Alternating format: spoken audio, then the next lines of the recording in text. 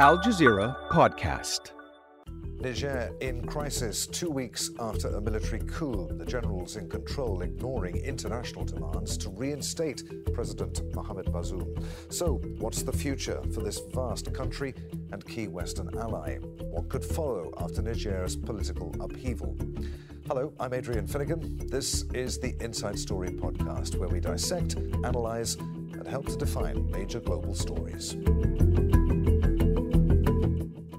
So let's bring in our guests for today's discussion. From Abuja, we're joined by Idayat Hassan, Director of the Center for Democracy and Development, a policy and research organization focusing on democracy and development in West Africa. From London, we're joined by Alexis Akwagyram, who is the managing editor at news site Semafor Africa. And from Washington, D.C., Cameron Hudson, senior associate at the Center for Strategic and International Studies. A warm welcome to you all. Cameron, let's start with you. How rapidly is the window to solve the crisis in Niger diplomatically closing? It's probably already closed. My sense from the events of the last just 24 hours by the junta in Niger, appointing a civilian prime minister, appointing a civilian cabinet to help administer affairs of state. I suspect that very quickly they're going to announce an 18-month or 24-month transition to do elections. They have been avoiding negotiating with American officials, with regional officials from ECOWAS, because they want to present the world with a fait accompli. They don't want to negotiate with the international community the terms of a restoration of either President Bazoum or democracy in the country. They want to present us with their terms for how the country will be administered, and leave it open to us to try to negotiate or walk back what has already happened. So I think the quicker that Washington and others acknowledge the facts on the ground, I think the more progress we can get made in trying to talk to these coup leaders, because right now there's absolutely no progress being made in trying to engage them. Alexis, would you agree with that? And will ECOWAS intervene militarily, do you think? I mean, it has a pretty shaky history when it comes to restoring order in countries embroiled in conflict. What are the risks of military intervention in Niger? I mean, first of all, I agree with everything Cameron said. I think the window ultimately is closing rapidly if it hasn't closed completely. I think in terms of ECOWAS intervening, I don't think they will intervene militarily. They've said repeatedly that is the last resort. I think, if anything, they were probably hasty in offering that as a solution at some stage. The risk now for them is that they're going to be in a situation, or they are in a situation, whereby their bark is being perceived as far worse than its bite. And they're going to be looking for some kind of diplomatic solution, some way in which they can walk back from just putting that threat on the table. So they'll want to do that. I don't know how they're going to manage to do that, but it's going to be tricky. This is all going to come out presumably when they meet tomorrow in Abuja to discuss the way forward. It would be very tricky to try and pull off some kind of military intervention, simply because, well, first of all, even before we get to the logistics, the thing to bear in mind is these heads of state in ECOWAS need the buy-in of their own people. Specifically, Nigeria does, being the largest force and the biggest kind of pot of money behind ECOWAS. Now, already we've seen that the Nigerian Senate, the lawmakers, have said that they do not give this their backing. So even before you look at the terrain, the vast size of Niger, and how this would happen on the ground, you still need to get past the political barrier. Once you get past that, I don't think there really is an appetite for this. It would be very unpopular domestically for a number of these countries. And then they would be trying to install a president who is no longer particularly popular, because clearly there's a groundswell of support for what the junta has done. So, I mean, I think it would be very tricky. OK. Idayat, do you agree with what you've just heard? I mean, how can this be solved diplomatically? I mean, is this an internal dispute between Nigerian elite? Is there actually broad popular support for what they've done?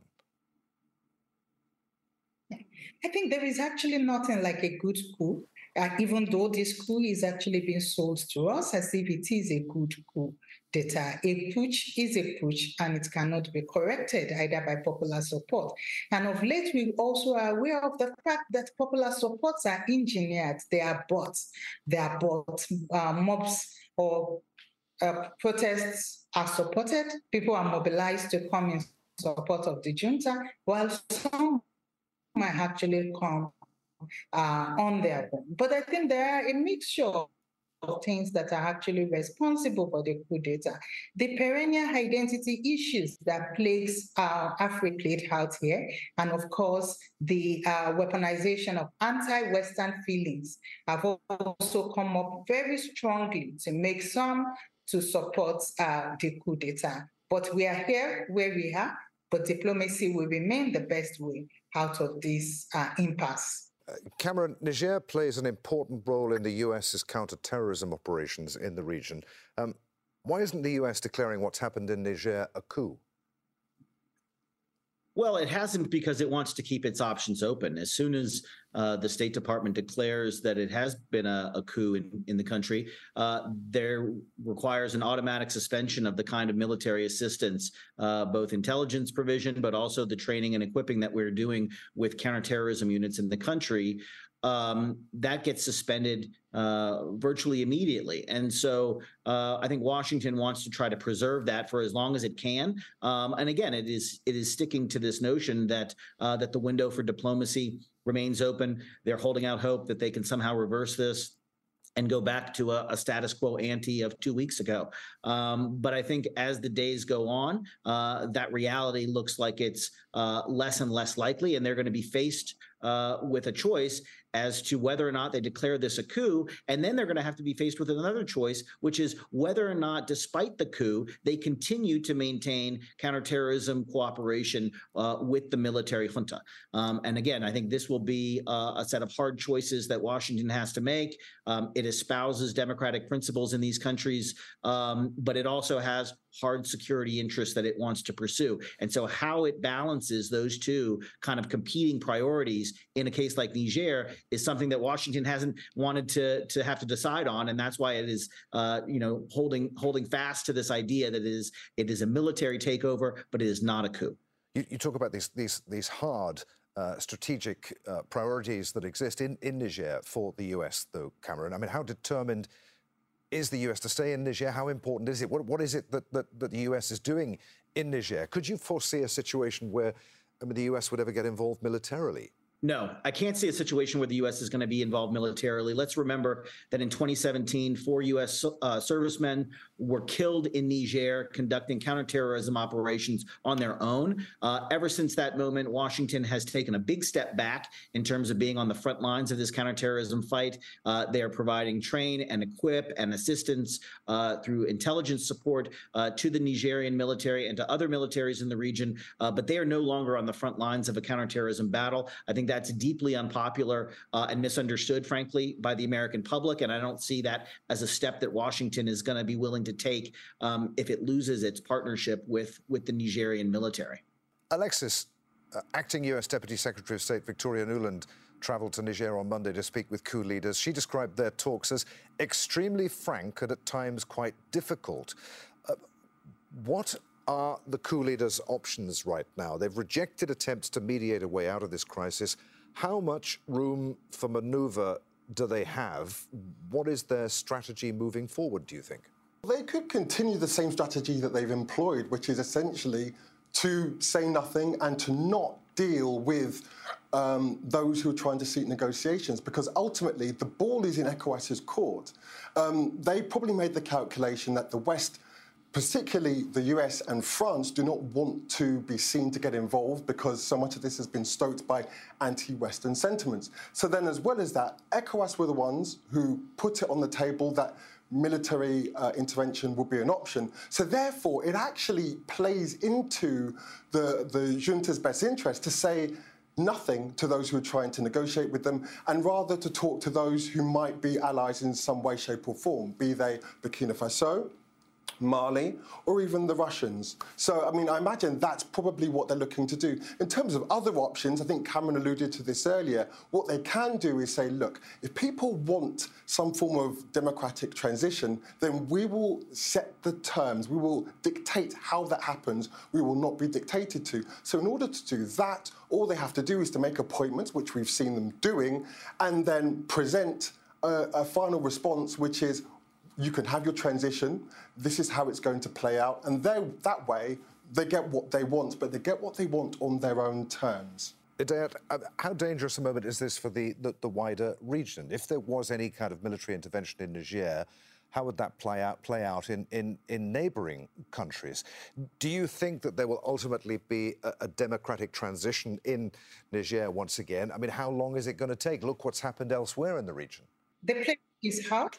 Niger will want to play this the way Burkina, Guinea, and Mali has actually played it. And when you look at Mali, you saw that there was a rectification coup, again, to stay on course. And in Burkina, we had another coup, a counter coup. So they want to play this by their own rules book, dictating the terms that are, as earlier stated, to us, and not by what ECOWAS or any other partners will say. And I also think that Niger have actually weighed their options.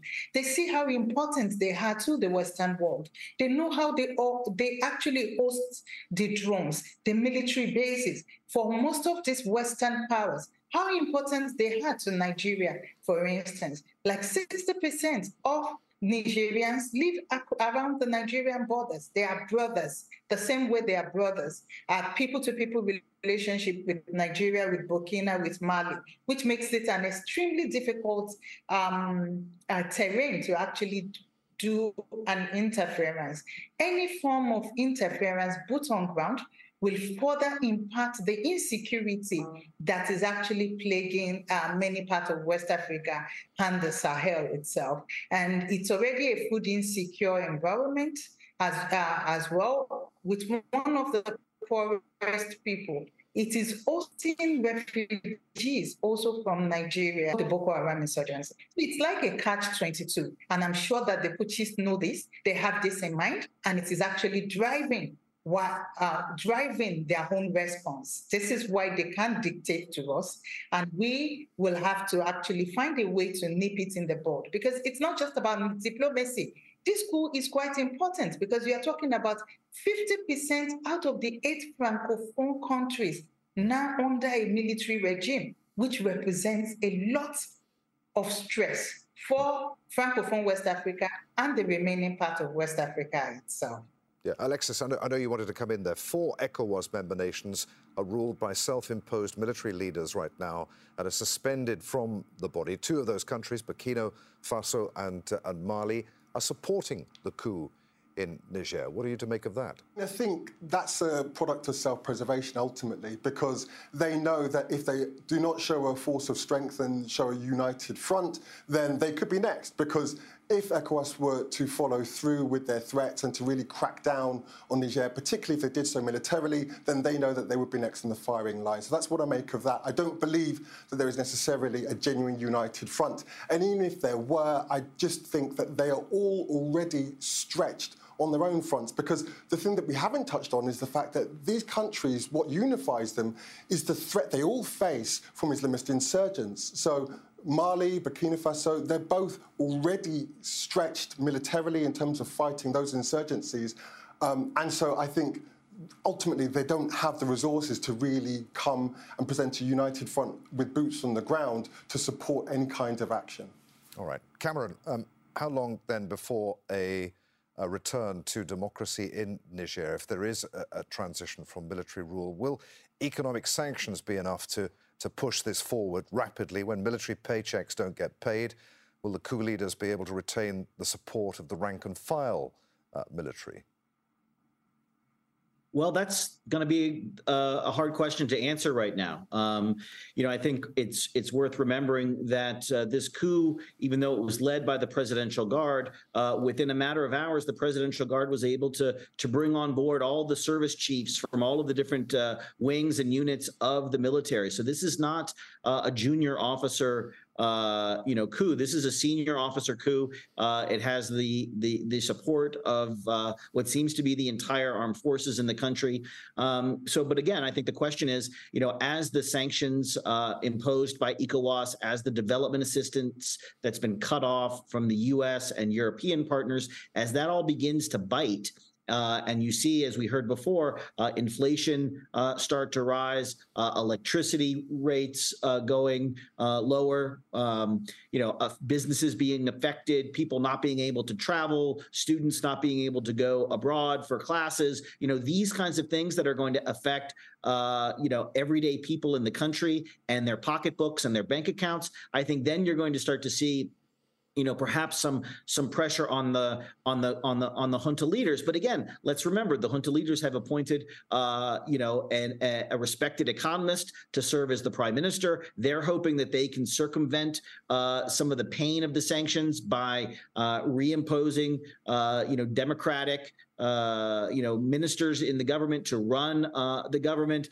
They'll be looking for other partners, clearly in Mali and Niger, but also perhaps in Russia and others who they can continue to trade with. So again, I think there is now, given the number of coups that have happened in the region, there are a number of alternatives that countries have been employing to get around the pain of isolation and the pain imposed by sanctions. And I think Niger will likely try to follow that same path. Alexis, Russia's Wagner Group is active in the region. It stands accused of sowing instability and of committing war crimes there. There are reports that Niger's coup leaders have exchanged supportive signals with the Wagner Group. What are the implications of that for the US and the wider region if Wagner is brought into Niger?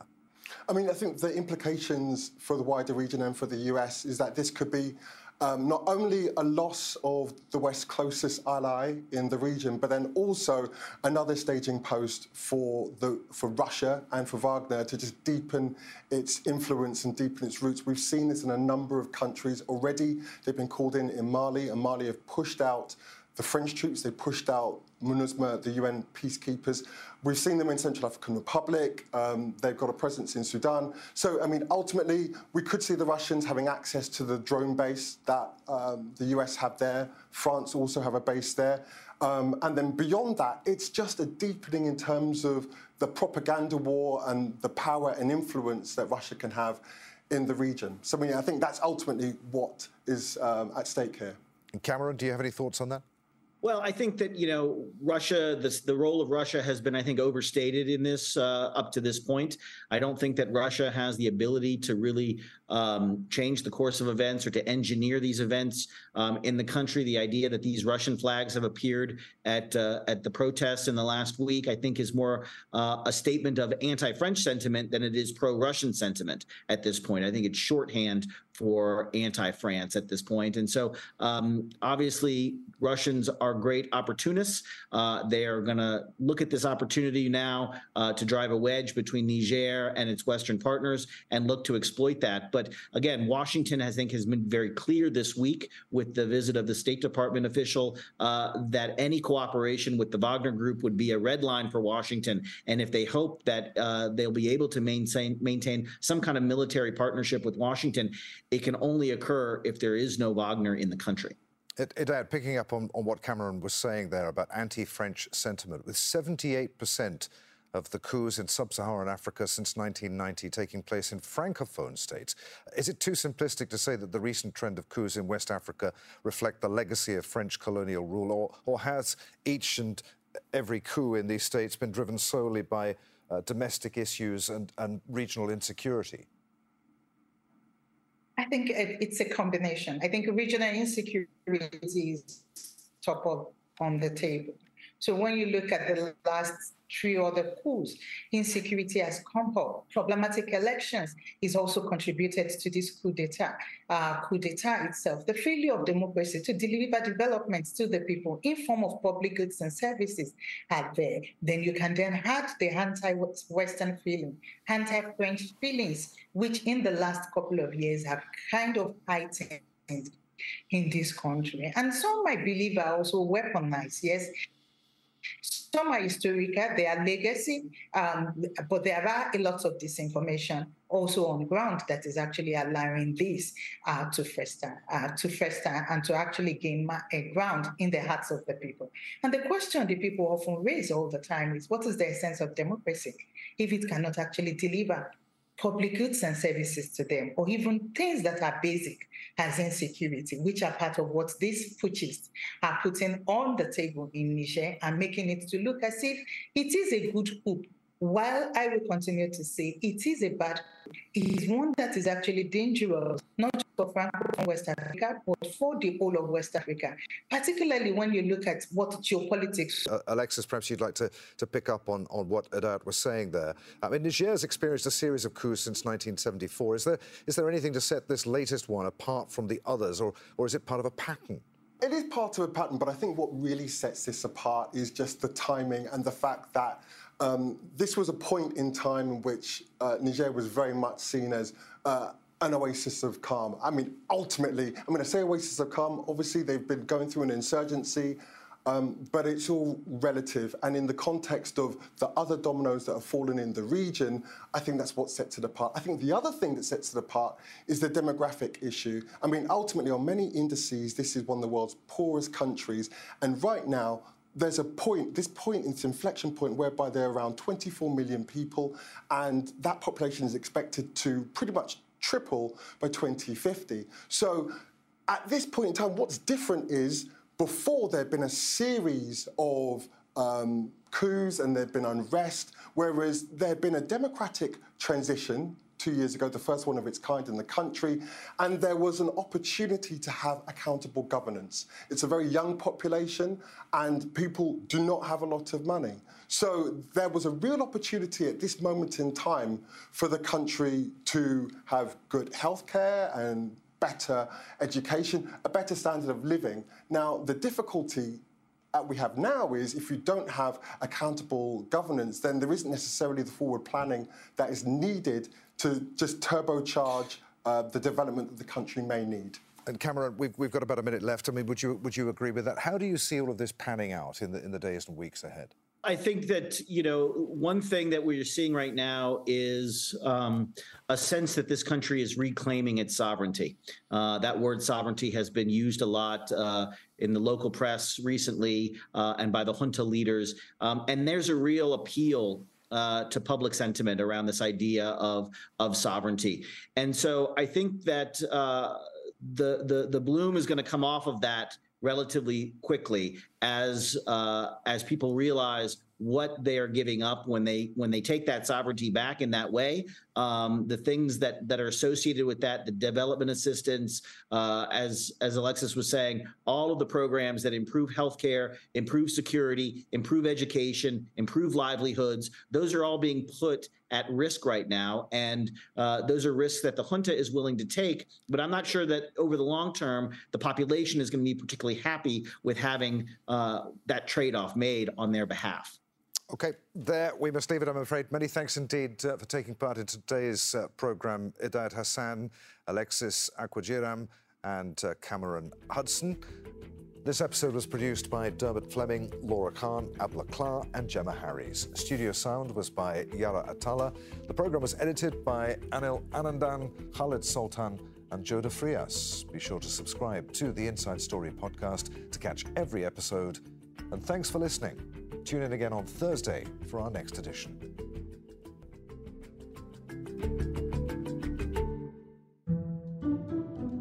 This week on The Take, has the occupation of Palestine become the ultimate marketing tool for the Israeli weapons industry?